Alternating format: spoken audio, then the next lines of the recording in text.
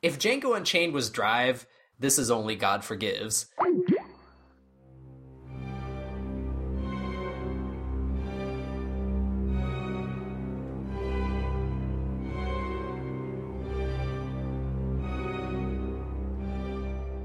Hello, everybody, and welcome to the Spoiler Warning Podcast. This is review number 393 with our review of The Hateful Eight. I'm Christopher Schnese. Howdy, I'm Carson Patrick. And I'm Steven the Hangman Miller. And if you're joining us for the first time, the Spoiler Warning Podcast is a weekly film review program. Each week in the show, we're going to dive in, debate, discuss, and argue over the latest film releases coming to a theater near you. This week, we already brought you a review of The Big Short, and now we're getting even bigger with a review of The Hateful Eight. Are you guys excited to get into this review? Yeah, I apologize for that opening. It was super gay. Yep. Yeah. I apologize for nothing. I always say that because this is a hot button movie. Oh, yeah. So, yeah. Just getting everybody riled up. I like how, no matter how much you talk about people being riled, you have the plainest, not excited voice that you can. Well, I don't know. I don't get riled up over things, so, I'm not going into Starbucks going, my name is Merry Christmas, or some dumbass shit, Only Bill Murray does that. This is the war on Christmas. It's like, all right, shut up, Kirk Cameron. Hey, I thought you already saved it. You're the one that was touting his movie about Christmas. Why are you suddenly hilarious. not on his side? I am on it. It was great, though I do think God's Not Dead 2 might trump it. We'll have to see when it comes out. I don't know. Oh, either that or Miracles from Heaven. That looks hilarious. Did you watch the movie with David Oyelowo? That was like the white woman teaching the evil black man to become Captive, yeah. We went to my girlfriend and I went to the Paramount employee screening of Captive. Okay. And we were the only ones there. So yes, I saw a Captive and we were the only ones there because no one cared about it. So you would say You they were had a held captive audience? Took it from Chris. Yeah. Damn it. Yeah, we did see that, and it was horrendously awful. Just bafflingly awful. I don't understand why anyone involved wanted to tell this guy's story. It was just bad. Really bad. I think you just didn't get it, Carson. I guess not. I'm stupid. I needed Selena Gomez to explain it to me. And then I would have gotten it. So this guy, Rick Warren, wrote a book, and he wants to make a lot of money telling people how to be prosperous. Right, yeah. Yeah. They had to fund that movie, right? They must have paid for that movie. I know that the real life woman was a producer on it. Okay. Yeah. I'm sure the author was involved too. They took a collection. Yeah. Oh, yeah. In the middle of the showing at Paramount. Anyways, we're not here to talk about Captive. We're here to talk about a different film. About race relations. Yes. Hateful Eight, guys. Westerns. Excuse me. And burping. Yeah. And, this movie's crude, so well-timed. Well, a lot of people would say that all of Quentin Tarantino's films are a little bit crude, at least. That's true, yeah. But this one may be the crudest. I don't know, rootin' tootin' crudiness. Wait, I saw the Adam Sandler one. Did I watch the wrong movie? Wait, what Adam Sandler movie? The Ridiculous Six. Right. Oh. What is that movie? Is it supposed to be a spoof of this movie? I don't know. No, it's supposed to be it's obviously a takeoff Magnificent Seven, but it has nothing to do with obviously. This movie. Well, The Hateful Eight is a take on that too. I thought it was just about 8 people that hated each other. Well, that too. 8 people that needed a hug real bad. Right, yeah. In the literal sense, yes. Yes. Well, before we nail this landing or take off anymore than we already are. You gotta use 2 boards to nail it shut. Yeah, kick it.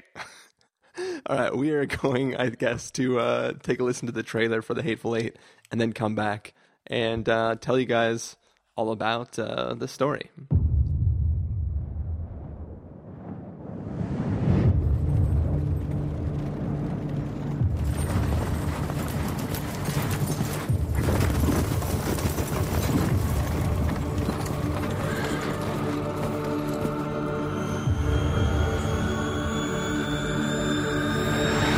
Got room for one more?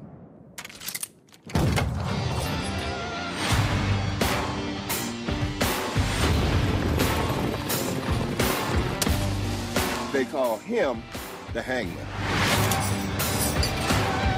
When the handbill says dead or alive, the rest of us just shoot you in the back, come up on top of a perch somewhere and bring you in dead over a saddle. But when John Roof, the hangman, catches you, you hang. Get in, boys!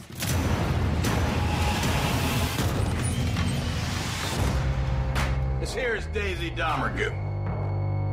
She's wanted dead or alive for murder. When that sun comes out, I'm taking this woman to hang.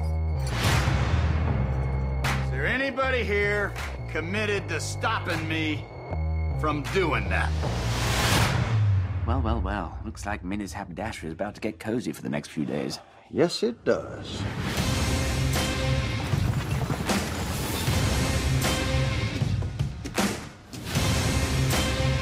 One of them fellas is not what he says he is. Move a little strange, you're gonna get a bullet. Not a warning, not a question. A bullet.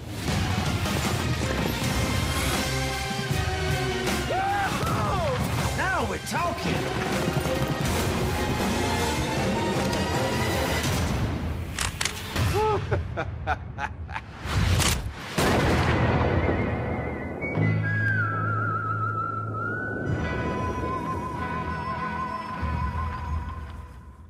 All right, so that was a trailer for The Hateful Eight. Basically, it's about this guy whose nickname is the Hangman, and he's taking a woman to be hung or hanged. I don't know what the proper word is. I think it's hanged. It's hanged? He's taking her to be hanged, and it's a blizzard, so he's got to stop off at this little haberdashery, and while he's there, there's some other people, so he calls out, "Yo, I'm taking her to be hanged. Is there anybody here dedicated to stopping me?" This is the best plot description ever. Are you going to act out all the characters? I can't wait for the N-word to come out. Apparently, there's only one character in the movie. No, there's 8, damn it. It's called The Hateful Eight. No, basically, it's a bunch of shady type people are in one location stuck in the middle of a blizzard, and a lot of the people there are worth money. There is a price on their head. So what type of crazy shenanigans is going to happen inside this little inn while everybody is waiting out the blizzard? So I assume that we all saw this in 70 millimeter. Yes. Oh, yeah. Okay.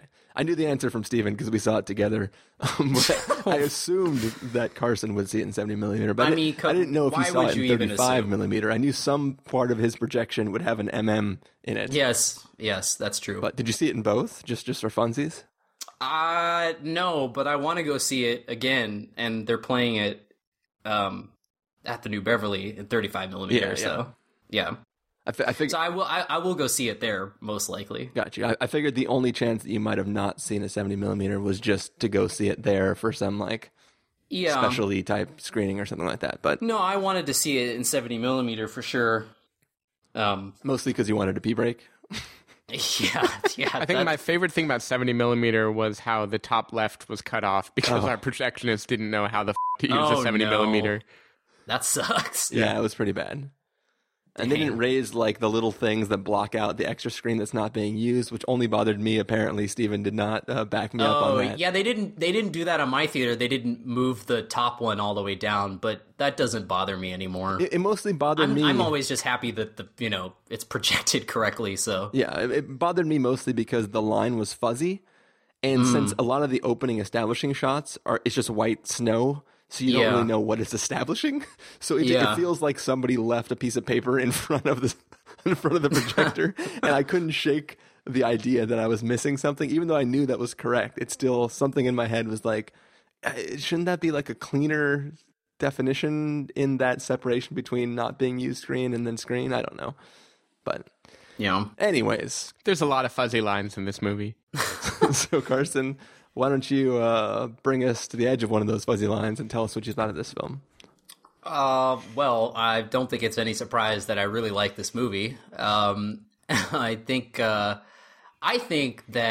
if you now and later on, if you were to try, if someone came up to you and said, I don't know who Quentin Tarantino is, what is he like? I feel like you would, The Hateful Eight is the movie you would point to, because it is the most Tarantino-y movie in Tarantino's filmography. I think this is like everything that he's been building to. Like this is what was in his head is on the screen, like 100%. Like most of his movies are obviously very uniquely him, but I think this movie is the most him because it has all of the qualities that you would find in his movies. And some may argue for better or for worse, but I don't think Tarantino gives a f***. Like, I think he just gives no f***s.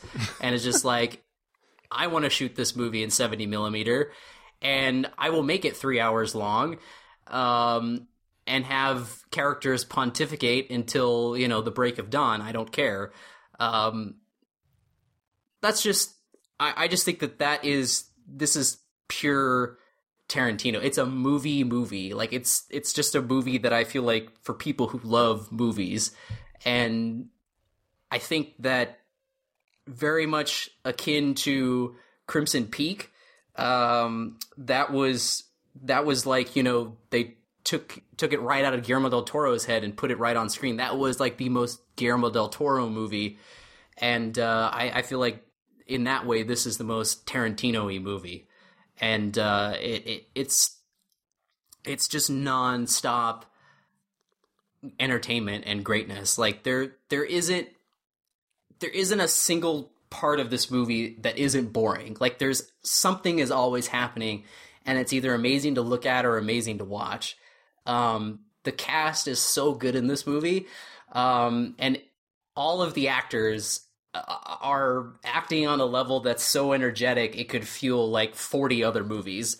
I think Kurt Russell alone probably fueled more energy into this movie than a lot of movies that were released last year. So it's just a really, really awesome movie. And I think the 70 millimeter is really, really great. Like there've been a lot of people like weirdly bitching online about like, oh, he used 70 millimeter and it's like all interiors. It's like, whatever, dude. Like he used this format to show you that, not like every movie has to be this giant movie. Like even the smallest of movies or smallest of stories can be big. And I think that by using the 70 millimeter in these very like claustrophobic interiors, just makes for a really cool experience. And he's showing you that, this is why you should go to the movies. Like no matter how big or small it is, like you can get something out of it. And it really looks amazing. Like there's just the way this movie looks is just completely awesome. It totally looks like an old-timey Western. Like the aesthetic that he's going for and everything is just completely spot on. And it's really great.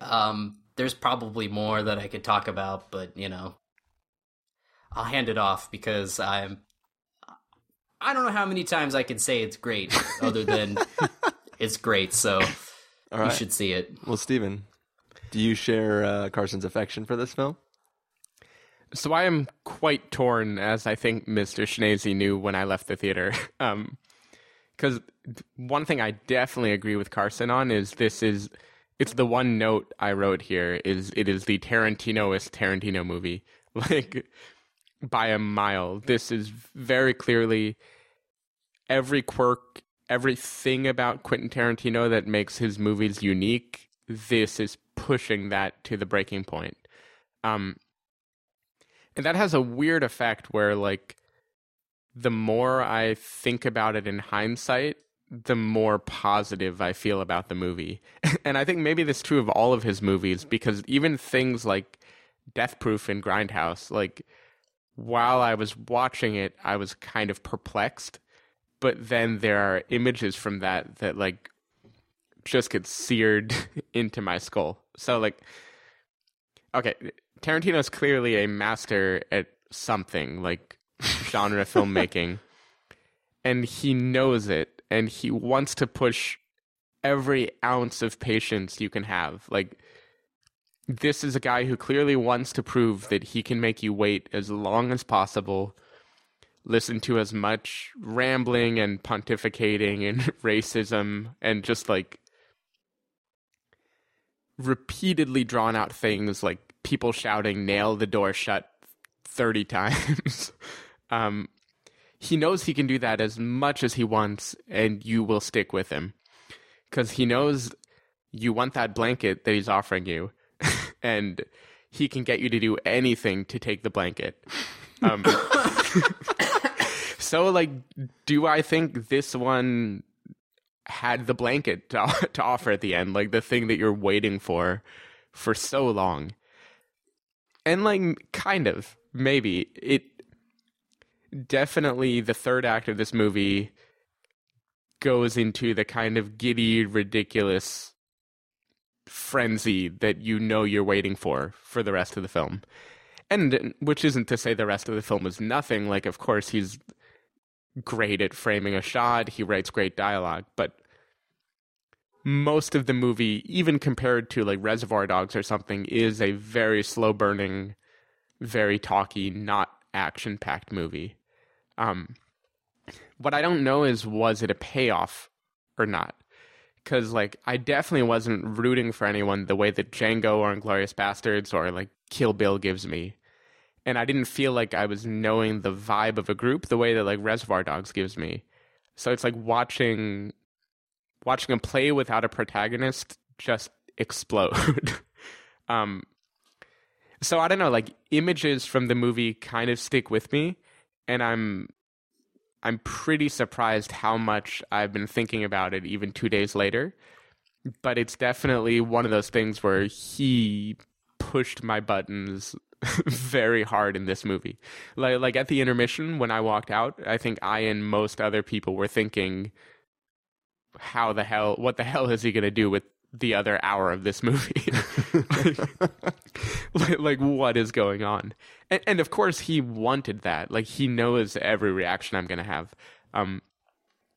So I think the problem is, like, Tarantino could film, like, The Birth of a Nation, and I would still find a way to like it if I sat with it long enough. But I don't know. It'd still be hilarious. Exactly, but I don't know, like, that's a testament to him being a great director. I don't know if this is a great movie or not. I just know he is, like, he's a director with enough style to make me interested in everything he does. But this one, like, it tried my patience a lot more than usual. And it also, as far as, like, you know, he has this kind of giddy button-pushing aesthetic where he wants to crank up the violence, he wants to use the N-word as much as he can. And it's like daring you to be mad at him about it. And this one, it felt like a little more juvenile than some of the other times he's done it. This time I don't know if there was a reason beyond proving that he could. So I wasn't quite in his corner the way that I am occasionally. But I don't know. It's the Tarantino's Tarantino. If you're a diehard fanboy, I think you're going to love this movie. I would probably not watch it again. All right. Well, Carson started off his opinion of the film with, it's no surprise, but... So I'm going to start it off with the same way and go, it's no surprise, but I did not like this movie at all. Oh dear. and you know, like that makes me sad because I do really enjoy Quentin Tarantino films, and I was expecting to really enjoy this film. And you know, like, you were both saying this is like the most Tarantino-y thing, but like, Carson, you were making the point that, like, if somebody came up to you and was like, who is Quentin Tarantino? Like, what does he think? What does he do? Whatever. And you could show them this film and they would know. I would never show this film to somebody as their first Quentin Tarantino film because it would make them never watch any of the other Quentin Tarantino films ever. This would be like, why might someone not like Quentin Tarantino? Yeah. I feel like this is the least accessible from the standpoint of it. It's not just the most Tarantino-y film; it's the only Tarantino-y film. Like in that, like this is you put Tarantino into a pot and you boiled away everything that wasn't Tarantino, and what you were left with is this movie. And I think that there are some periods, there are some stretches of time where like something is happening in the story that really that really like got me like, okay, like now it's time to metaphorically lean forward in my chair and pay more attention. But I think a lot of the time it's meandering isn't probably the correct word, but I just feel like it's a lot of like there's no reason this film needs to be 3 hours long. And I don't care about the runtime of films usually, but I just feel like when I think this film is 3 hours long, and then I think to everything that happens in the story, it's not 3 hours worth of content. It's a film that is stretched out because Quentin Tarantino's like, F it, dude. I'm going to make a movie as long as I want to. I'm going to have these long shots that are literally just like, I'm going to do this world's slowest fucking pan for the first 10 minutes of this movie just to bring us into the stagecoach. Like it's stuff that like, it's all fine and dandy. Like that didn't really bother me, but it's just, there's one standpoint of just like thinking that like, this scene was way longer than it needed to be because nothing actually happened in the story. I feel on some level too that the trailer for this film sold me a certain bill of goods that the film did not deliver on, which I can't really say without being spoilery about the plot. But I guess I kind of trying to see if there's any way I can dance around it. I don't know. I guess what I wanted from the story was a group of people who were all like the same occupation, all in a location for the same reason, and it was sort of like everything that was going to transpire there rested solely on the fact that all of them were the same type of person, and that's not what this film is about. It's a very, very different story than that. And like that's fine and stuff, but it's kind of like what excited me about this story was how he was going to deal with that. I feel like there's less pissing contest-able moments in this film, and I think Quentin Tarantino is really good at writing dialogue between characters where one of them has the upper hand for whatever reason, and I feel like this film is less about that. Like there aren't a lot of moments where his dialogue gets a real chance to shine. Like he's really good too about taking he will take an indefensible position and play devil's advocate with it and stick it in maybe a despicable character's mouth, but he's trying to make a statement about a certain scenario that like you'd be like, oh, I would never support that statement, but then like you listen to him saying it and you're like as much as I don't support that statement, I see the argument you're trying to make.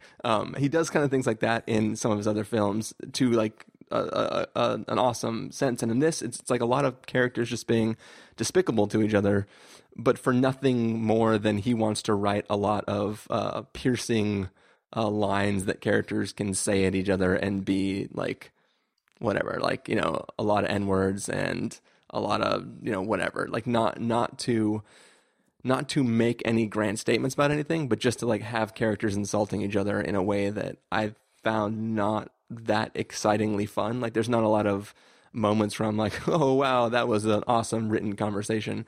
And that sort of just kind of bugged me. When we were sitting down at the end of the intermission, I leaned to Steven and I was like, what I'm hoping for is that this film is like a Kill Bill 1 was the first before the intermission, and then Kill Bill 2 where it gets really, really good and all the story comes in, happens in the second part. And that was like, it was sort of my hopeful prediction.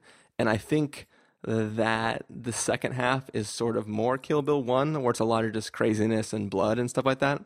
And I don't know, I just feel like what I got from the story was not that exciting, and as much as I enjoy things just being ridiculous and like to the nth degree Tarantino, I didn't feel like there was a good story that he wanted to tell here. He just had fun things he wanted to do with these characters, and to me, that doesn't equal a good movie to me.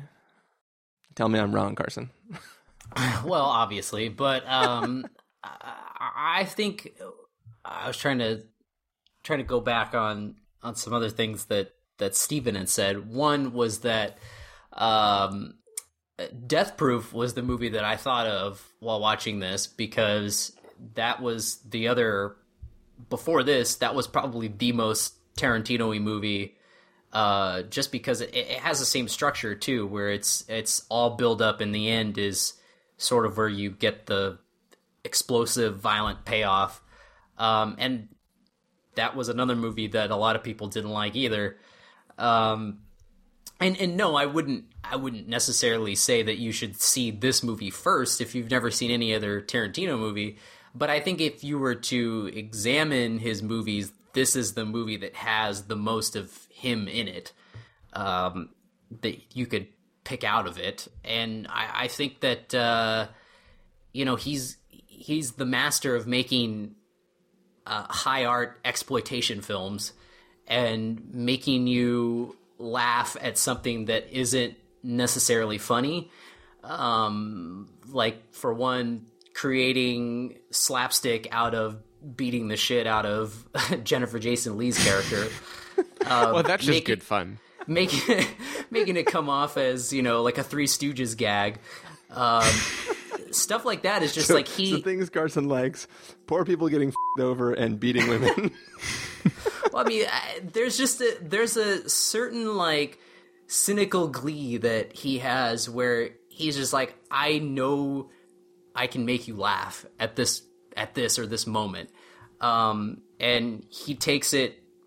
I mean, I really don't know how he does it. I mean, he just takes it to the extreme, and it's funny. There was Vince Mancini on Film Drunk said that in his review, he said that Quentin Tarantino is like the professor, but he's also like, he can play the professor, but he's also equally as good as playing the kid in the back making fart noises, which I think is totally true. And I think that, he likes doing that. And he's talked about that before in interviews where like he likes f***ing with people. Like the first half of this movie, I think, is all build up, and you're kind of like, well, okay, well, maybe it'll go, and then it's just like, no, f*** you. It's just going to turn into like this Argento, Fulci gore fest, and it basically becomes a horror movie. I mean, I feel like he classifies this as a Western, and I feel like it's more of a horror movie. Like that, there's just so many shades of it. Like you can hear it in the score, and which, by the way, Ennio Morricone did like a awesome score for this movie, and then he took other Morricone tracks from The Thing and Exorcist 2 and put them in here in different places. And obviously, I mean that I feel like that just goes more into the horror vibe. And I mean, it kind of plays like The Thing, where like everybody's trapped in one location in a snowy blizzard and people have to kill each other. And it almost plays like this really depraved version of Clue, which I think is fun. I definitely got the Clue vibe from this movie. Like I would have watched another 2 hours of this movie. I thought that it didn't. I mean, obviously, I know why he had an intermission, because it was part of the whole roadshow. Because I had to pee really bad. Yeah, it was part of the whole roadshow thing. But I would have loved to not have the intermission and just let it run right through. I totally would have been fine with that. And also let me try to state this, just to sort of make sure I paint my watching experience as well as I can. When I say I did not like this at all, I mean, like, I did not like the film itself. That's not to say I had no fun in the film. Like, it's a watchable film for sure. It was just a film that, like, I can't say I liked, if that makes sense. Like so it's fire, but not really. It's yeah, sure. Like there are several moments. I don't think Steven's listened to the Star Wars episode yet. Oh, I did. Oh, he did. I haven't watched Okay. Star Wars yet, but I did listen. Oh, okay. But yeah, I just That's how to do it. There was many times where, like, if Steven and I were the only people in the theater, which we obviously were not because it was a pretty packed house, I would have been leaning over to him and being like, really? Like, what the is happening right now? Like, there's a scene towards the end where, like, there's something happening which not requires, but like it makes sense why things sort of go into slow motion for a second. Well, we come out of slow motion and one character's speaking normal, but for some reason another character keeps speaking in slow motion. Like there's things like that where you're like, I don't get why that was a choice. Like, why are you doing that? And it makes no sense at all. And I don't know if it's an attempt to be funny or if it's just like, whatever. I really liked him going while somebody else is having an intercut dialogue line that's like exactly normal, like 1x speed. I thought it was funny. I'm sure if you were to ask Tarantino what I'm sure that's an homage to some shot in some movie that only he's seen. No, probably. But that's what I'm saying. So I still think that his best film is Inglourious Basterds. I think that film is a freaking masterpiece. And like, I will never not love it because it's an incredible story, and it has all the good little bits of Tarantino that you would get in a more classically fun film, but like it also has a legitimately good story and a lot of different characters with arcs that all matter to that person's life in real life, right? There's a lot of complexity to the characters, and it's a film that like anytime I watch, I'm just like, God damn, this is a freaking amazing movie. This feels like there is no real, like there's literally a chapter where they're like, all right, well, we'll just give you all the story since this film has had no story up to this point in time. And then you have that, and then you're like, okay, cool, I guess that was this whole thing. That's fine. I just feel that it's a film that like Steven said, but I'm probably saying it in a more derogatory mean. Like, I'll probably never revisit this. Like, there's no reason to, because it's not a film that will stick with me other than a few jokes that, like, we were joking off air, just because why not? I think this is like a quintessential spoiler warning argument type movie in that, like, clearly a story person is not going to love this movie. Like, no. There's just no way in hell a story person would like this movie. And clearly... Sorry, go ahead. Oh, I was going to say I had no doubt in my mind that Carson would love this movie. I think I said that when we got up after, like, even at intermission. Like, I think I told Chris, like, Carson's going to love this. I think the reason that I'm in the middle is I'm, like, I tend to care a little bit about plot, but there are also movies like Queen of Earth that, like, they push enough of something else, like feeling or point of view on me, that I don't really care if the plot goes anywhere. And what's weird about this movie is it's like not feeling, it's all spectacle, kind of. It's all like a wink at something. And those movies are growing on me, but I still don't know where to put them because they are like low art in a high sort of way. And I don't know. Anyway, I just thought it was funny. This is like exactly how all of us would react to this movie. Well, I mean, this is like, you know, it's funny because Inglourious Basterds is probably, if I were to ask my parents what their favorite Quentin Tarantino movie is, it's probably that. Oh, my dad too, yeah. I feel like that's one of his most accessible movies. I would never tell my parents to watch The Hateful Eight because I know they would not like it. They barely like Django Unchained. And yeah, this is like, if Django Unchained was Drive, this is only God Forgives. I would say that's a pretty good explanation because I really enjoyed Django Unchained, did not enjoy this film at all, and famously really liked Drive, and just hated Only God Forgives. And I think Only God Forgives is more but it's more Nicholas Winding Refn than Drive is.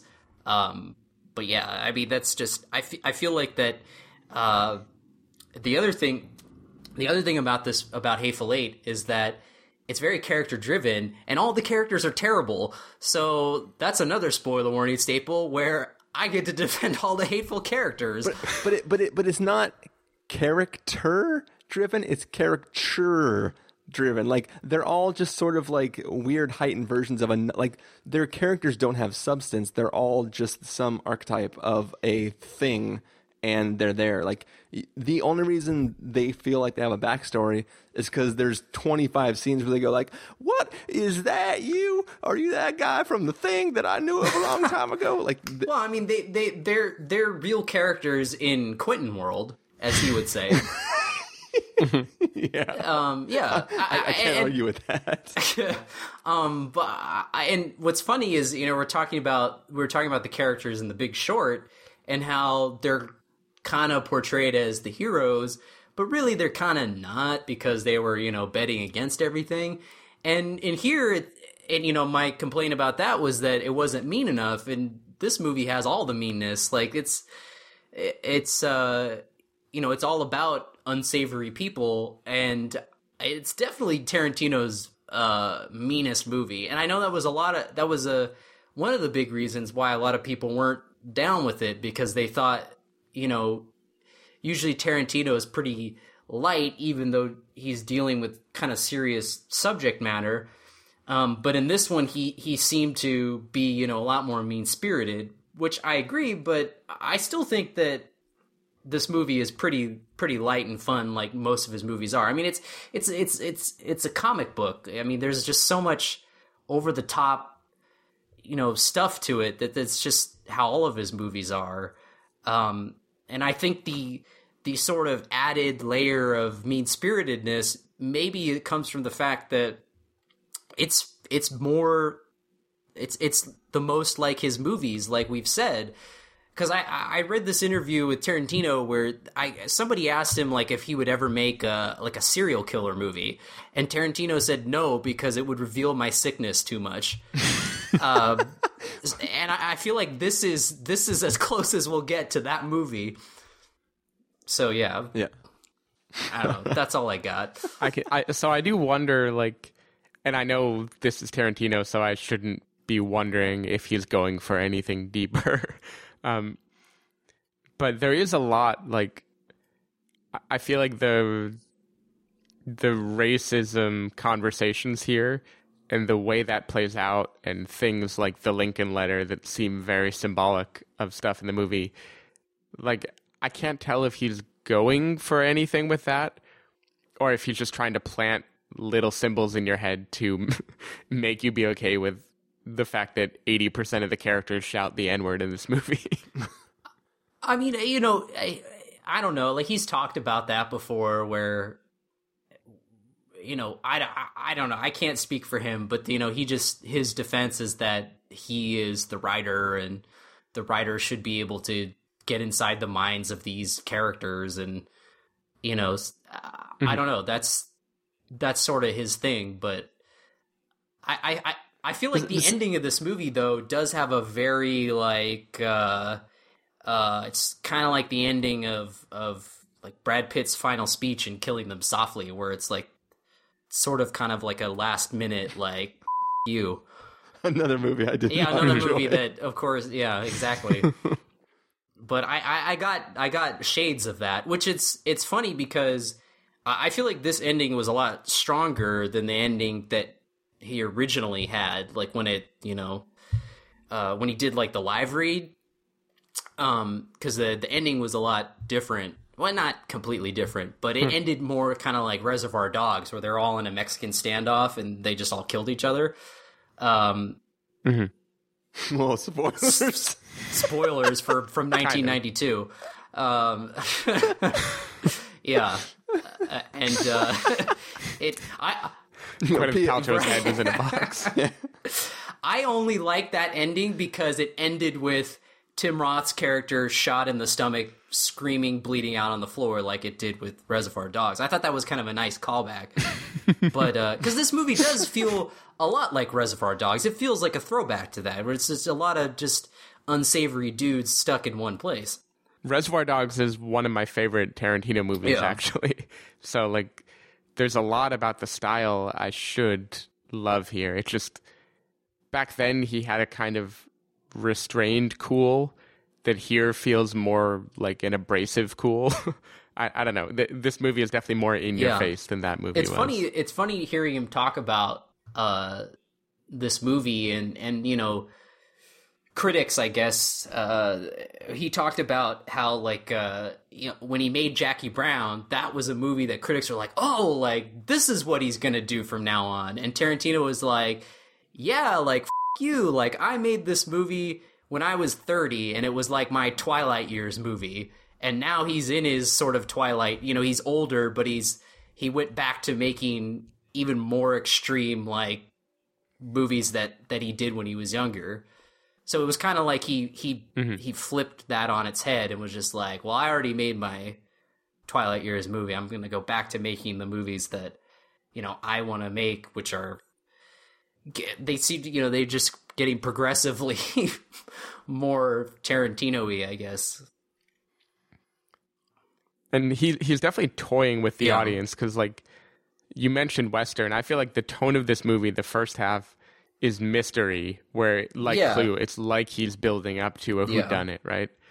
And then, without spoiling too much, I think it's okay to say tonally, like, this does not end as a whodunit. Not with any sort of satisfaction of, like, oh, I saw that coming, right? And I think that does kind of make people who are tracking it as a real movie, the way that, like, Inglourious Basterds is maybe a more traditional movie. Right. That kind of makes it be like, what the hell? What the hell just happened? That was my and for the record, I actually really, really enjoyed the ending. Like the last two pieces of the stuff that resolves the plot, I really enjoyed. I thought that was good. It was written well.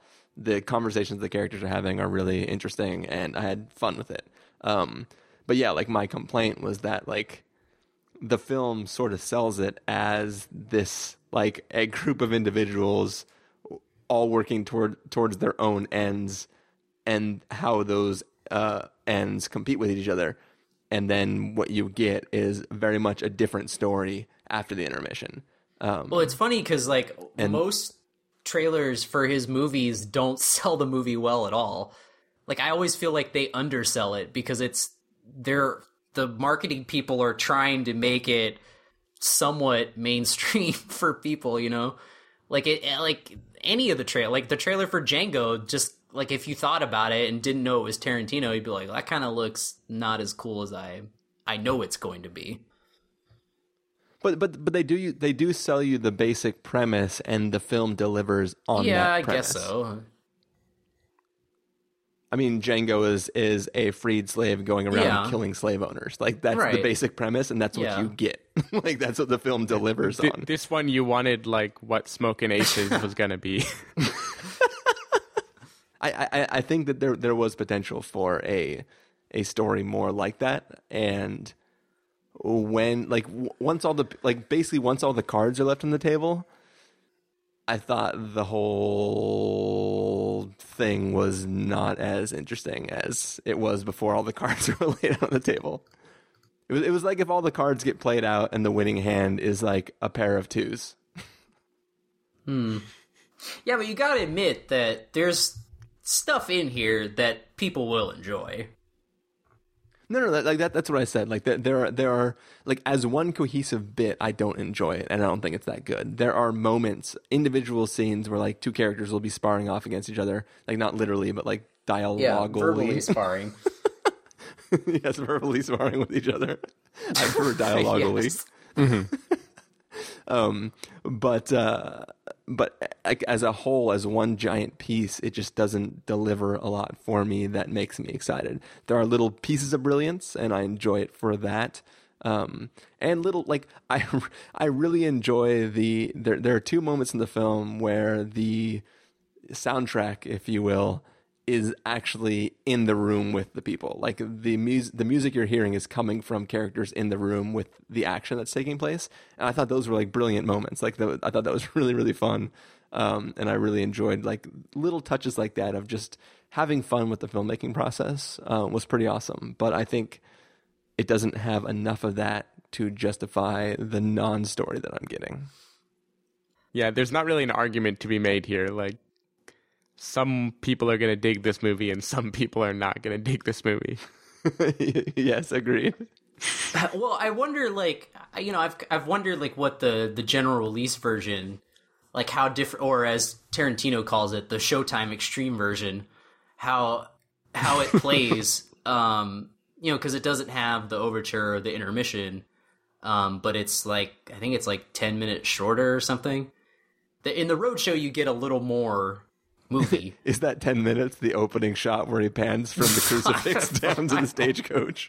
Dude, that was the... Well, you get his narration, too, which wouldn't make sense without the intermission. So, like, I kind of wonder how that plays. At least the narration that happens right after the start of the second half, I feel like wouldn't be there. Yeah. Mm-hmm. Kind of like how in Kill Bill Volume 2, there's that whole opening scene where she's driving in the car that was made just for that. Yeah, you'll have to let us know when you go see it in 35 millimeter. If the 35 millimeter version is the Roadshow version. Yeah. Oh, okay, but gotcha. they're showing the general release version also in 35. But I don't know. Like, I do like the Roadshow version. Like, I like that whole idea of kind of bringing that back. Just kind of like how Christopher Nolan is trying to bring back, trying to bring back at least a theatrical experience by using IMAX, which is also 70 millimeter. But, he's trying to just to give you the most bang for your buck. So yeah. And 70 millimeter looks great. So I'm all for that. I like the idea of, the Roadshow version. Although, like I said, I would totally watch it without the intermission. So I don't know. I kind of do like the intermission in a way. I think it gives the filmmaker an opportunity to do something interesting with that break in time. Plus, it lets you get up, stretch your legs, and maybe tinkle if you're someone like me who has to go to the bathroom. I feel like real fans, you should treat the intermission like a John Cage solo where you just sit there and watch the black screen and you don't say anything. But I mean, like and it's also something where, people can talk about what they've just seen and stuff like that. I mean, that's what it was for, I remember because I didn't even know, before Hateful Eight was even a thing, and before I didn't even really know what, the whole Roadshow idea was, but because I went to see Spartacus at the New Beverly, and it was the Roadshow version, I guess. I mean, that you could call it that, because that movie is long and it has an intermission. But it had an overture at the beginning, and I didn't know what that was. I was just like, why the is it just the lights dimmed and it's like a blank screen? They're just playing music for 5 minutes. Didn't know when to get up or anything. Okay. And then when Tarantino was explaining the whole idea of the Roadshow release, I was like, oh, that's what that was. I see. And I like how they had to have a title card that said overture, because people would probably be like, what the is going on? If there was just nothing there. No, I was still like that. I was like, oh, sweet, no trailers. And then I was like, oh, are they just going to wait the duration of time that the trailers would have played? But yeah, well, it was nice that they didn't show any trailers, but they didn't give... Did they give you the little pamphlet thing before or after the movie? They gave it to us before. Oh, okay. Yeah, because I saw it at 9 in the morning, so I guess no one was awake, and they gave it to us after the movie ended. Here you go. I would have liked to have not received it before the movie, because there was 2 things that I learned from that pamphlet just looking at photos that came into play during the course of the film. Oh, like a certain actor? A certain actor and a certain object. Oh. Well, I knew the certain actor was in the movie. I didn't know who he was playing, but... Yeah. But, yeah, I mean, no, I just, they talked about the Roadshow thing in that little pamphlet. Yeah. Which, again, was probably another reason to fill people in, be like, don't be confused when this starts. Most of it we just spent before the movie looking at the photos in that pamphlet and going... Yeah, that looks like a composite shot. I don't think that's a real photo from the set. Oh, whoa. But anyways. I do think it'd be a good double feature with The Revenant because they're both just snowy, brutal movies. They're both long slogs. Yeah. Both long, brutal movies. And they both involve at least one character having an injured leg and having to crawl around. But I mean, they also utilize, I mean, the different sides of technology well. Like, I mean, this has the 70 millimeter to great effect, and I think, you know, The Revenant uses digital filmmaking to great effect because that movie looks amazing too. Yeah. Anyway, I'll let you know when I see it. Well, someday. Well, it doesn't have any story, so we know Chris didn't like it. Yeah, there's a story. It's in the trailer, right? A guy has to like crawl through the snow for 3 hours to get revenge. A guy gets raped by a bear. There's a big story. A cinematographer was here, and then he went here. I haven't seen it yet. I don't know. Should we wrap this review up? Okay. Get to our verdicts? Yes. Should we have an intermission first? Oh, yeah. We forgot the intermission. Carson, I think we know where your verdict's going to go to, but why don't you go ahead and give us your official verdict. You're going to give this a must-see, a recommend with a caveat, a wait for rental, a pass with a caveat, or a must-avoid. What would you give it? Fire, but actually fire. It's totally a must-see, obviously. I think Tarantino is at the top of his craft in this film, so there's no denying that. Steven? I mean, it's either a must-see or a must-avoid, depending on who you are. I'm going to split the difference in a kind of positive side, because I feel like even if this is clearly a divisive movie, it also definitely is one that, like, stuck with me a lot more than other ones. And I think, like, the cast is great. Like, Tim Roth does a great Christoph Waltz impression. Bruce Stern is doing his best turn as an old man heading to the Midwest in search of a hopeless mission since Nebraska. So everybody's just really doing their thing here. Recommend with a caveat. Caveat being you might completely hate this movie. You might be a Chris. You might be a Chris if... Well, we know Chris's opinion is with that old lady that was in my showing going like, I have the right to leave. I am going to give this film... I'm going to give this film a stew. I've eaten a lot of stew in my day. And the one thing about stew is it always tastes like stew. And this tastes like Quentin Tarantino. And that's either going to be a good thing or it's going to be a bad thing for you. Sometimes it's good to sit down with a big bowl of nice, warm, hot stew and eat it and feel good and warm in the inside. And sometimes, you know, you want something that's a more substantial meal that maybe has like individual component parts to it, you know, like a main entree and then like some side dishes and stuff. This film is just, you know, it's a big pot of Quentin Tarantino, and it's either going to work for you or it's not. And for me, I was maybe just not in the mood for stew, but I got stew. So it's stew for me. That's a lot. I don't know how you're going to fit that in there. You know, I was almost going to use the same analogy too, and then I forgot. I'm glad because it fits so much better with your review. But dude, how good did that stew look though? It was making me so hungry in the movie. Dude, no joke. I thought it looked fantastic. So I actually do like stew. It looks so hearty. Not even kidding. We Googled like LA best stew. Like, where can you buy stew in LA?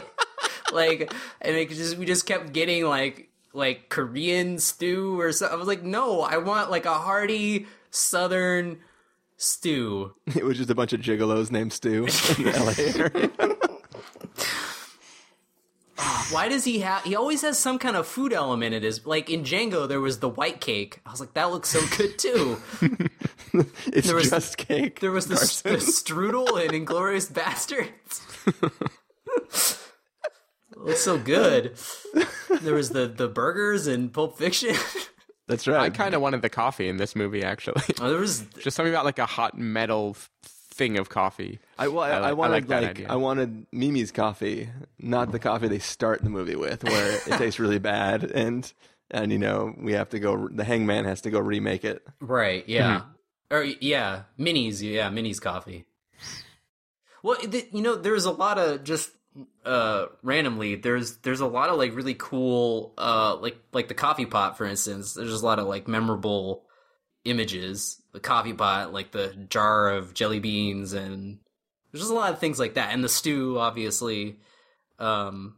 I don't know. The other thing I was going to say was I expect there to be at least one couple next Halloween to dress up as John Ruth and Daisy Domergue handcuffed together. Is that one couple? Is half of that one couple sitting on the podcast right now? I don't know, maybe. Guilty as charged. I told my girlfriend though you should dress up as Daisy Domergue, like at the end where she's just covered in blood and may have something attached to her. And, yeah, exactly. I said you either need to be that, or you need to get a bald cap and put it kinda on your head and be Tom Hardy from The Revenant, because they have the same hair. I'm gonna dress up as Major Warren. Do you think that's a problem? I just don't post it on social media. Yeah, it could be a problem. Anyways, I think that's going to do it for this episode of the Spoiler Warning Podcast. So, Carson, why don't you tell people whatever you want to tell them since they can't follow you on social networks? You can find me at Han Solo didn't have sex with Princess Leia in the StarWars.tumblr.com. I don't fucking know. I hope that is a real site and that you are the manager of that Tumblr profile. I'm not, but maybe somebody is. Steven? You can find me at, in the last week, I watched 45 Years and Love and Mercy, but did not yet watch Star Wars.tumblr.com. Oh, man. So you can get a little feel about my priorities. Love and Mercy was bad. You can follow me at twitter.com/sdavidmiller or sdavidmiller.com. I better go check the Letterboxd review right now. People can find me at ChristopherInRealLife.com or twitter.com/ChristopherIRL. You can find the podcast over at thespoilerwarning.com, where you can get a bunch of the back episodes of the show. If you want to know when the episodes go live, you can follow us at twitter.com/spoilerwarning or like us at facebook.com/thespoilerwarning. If you want to get a hold of us directly, you can send an email to fans@thespoilerwarning.com. You can use the contact form on our site, or you can call and leave us a voicemail at 760-575-4TSW. That's 760-575-4879. And, as always, if you enjoy the show, feel free to leave us a review on iTunes or just a starred rating, because that'll help us potentially get more people to listen to us. I think it's possible that maybe we squeak out another review before the end of the year, but definitely next weekend we're going to be recording our recap of 2015, so I know that you'll be done listening to everybody else's recap of 2015. And it'll be just free to listen to us to figure out what we thought of this year in film, or last year in film. Yeah. Now. Oh, it's going to be good. I'm compiling a good list of films that I'm sure no one else has seen. I'm looking forward to at least a few arguments with probably both Chris and Carson. I would imagine so, because I feel like most... arguments between Carson and I, or are you arguing against whatever we chose on our list? I think I will have arguments with both of you on specific movies. Gotcha. We're just cock teasing it up over here. Well, we know you won't be able to argue about Star Wars since you haven't seen it yet. Yeah. He hasn't gotten his Kylo Ren fix yet. Also, everybody should watch Show Me a Hero on HBO, because I binged it the other night, and it was really awesome. Well, Oscar Isaac is not playing Poe Dameron, so I'm out. Oh, God, that is one good pilot. He doesn't have that Bro Dameron hair. Can't get on board. Yes, thank the both of you for joining me on this fabulous review of The Hateful Eight. You're welcome, the both of us. Thank you for answering for me. And thank the rest of you for listening. We will see you in our next review and or episode. Bye.